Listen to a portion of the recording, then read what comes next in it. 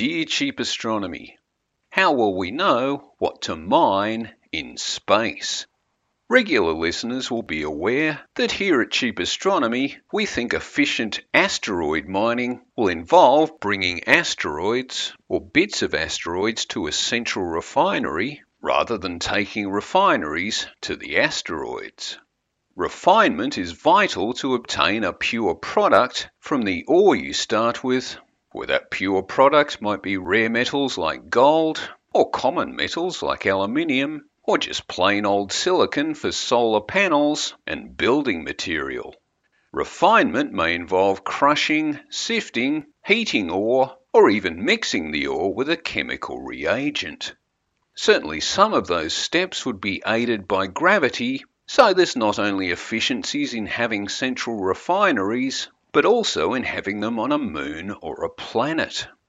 So it would make sense if those facilities were initially on the moon, but perhaps in the longer term on Mars as well. But before we can do any of that, we have to know which asteroid chunks to bring to our lunar refinery. Lots of commentators are telling us that water is going to be vital, and that we'll need iron and silicon for building materials, but these would be worth nothing back on Earth. And we're not going to start building lots of space infrastructure until we have a reason to do so. Something like gold might start an initial off-world mining boom, but once it's available in abundance, its market price will plunge. This may be true for any rare material, but gold is kind of weird, insofar as although it does have a few industrial uses, most gold that we've mined just sits around looking pretty. So any sudden industrial need for gold on Earth could be met by just melting down existing ornamental supplies.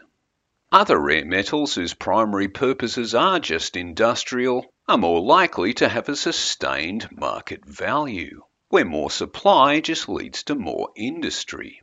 Most commentators point to the platinum group metals ruthenium, rhodium, osmium, iridium, palladium, and platinum as being both rare and industrially valuable metals that could kick off an asteroid mining boom. Mind you, a whole different angle on mining options is phosphorus. Called life's bottleneck, phosphorus, in the form of phosphates, is a fundamental and not readily renewable nutrient that is steadily leaking away into the oceans. If we run out, most of our fertilizers won't work anymore. They'll still have other nutrients, but if there's no phosphate, the rest of it won't really matter.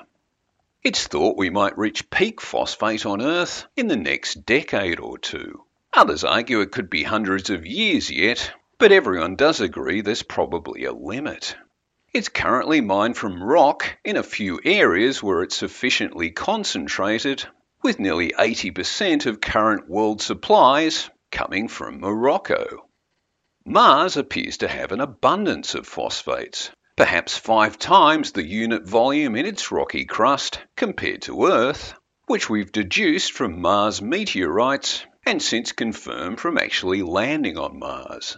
Phosphates are also common in meteorites that we know originated from the asteroid belt, so we reckon there's a lot of phosphate out there for the taking. In a world where food security is already an issue, there could well come a time when we realise we can't eat money or gold or platinum group metals, and the real bounty of the stars will turn out to be fertilizer. All that said though, it's important to realise that the many detailed descriptions of what various asteroids are made of are mostly supposition rather than observation. For example, 16 Psyche is a frequently discussed metallic asteroid which could be rich in platinum group metals and hence make asteroid miners rich. But all that is just based on measurements of Psyche's diameter and estimates of its mass arising from observations of its perturbing effect on neighbouring objects, from which we've concluded that it's got to be pretty dense and hence probably metallic. And from fallen meteorites on Earth, we know that common asteroid metals include iron, cobalt, and the platinum group metals, and therefore Psyche is probably made of those. But how we will specifically identify which rocks have phosphates and which have platinum group metals, well, that's what you call asteroid prospecting, and that will have to be the subject of another episode.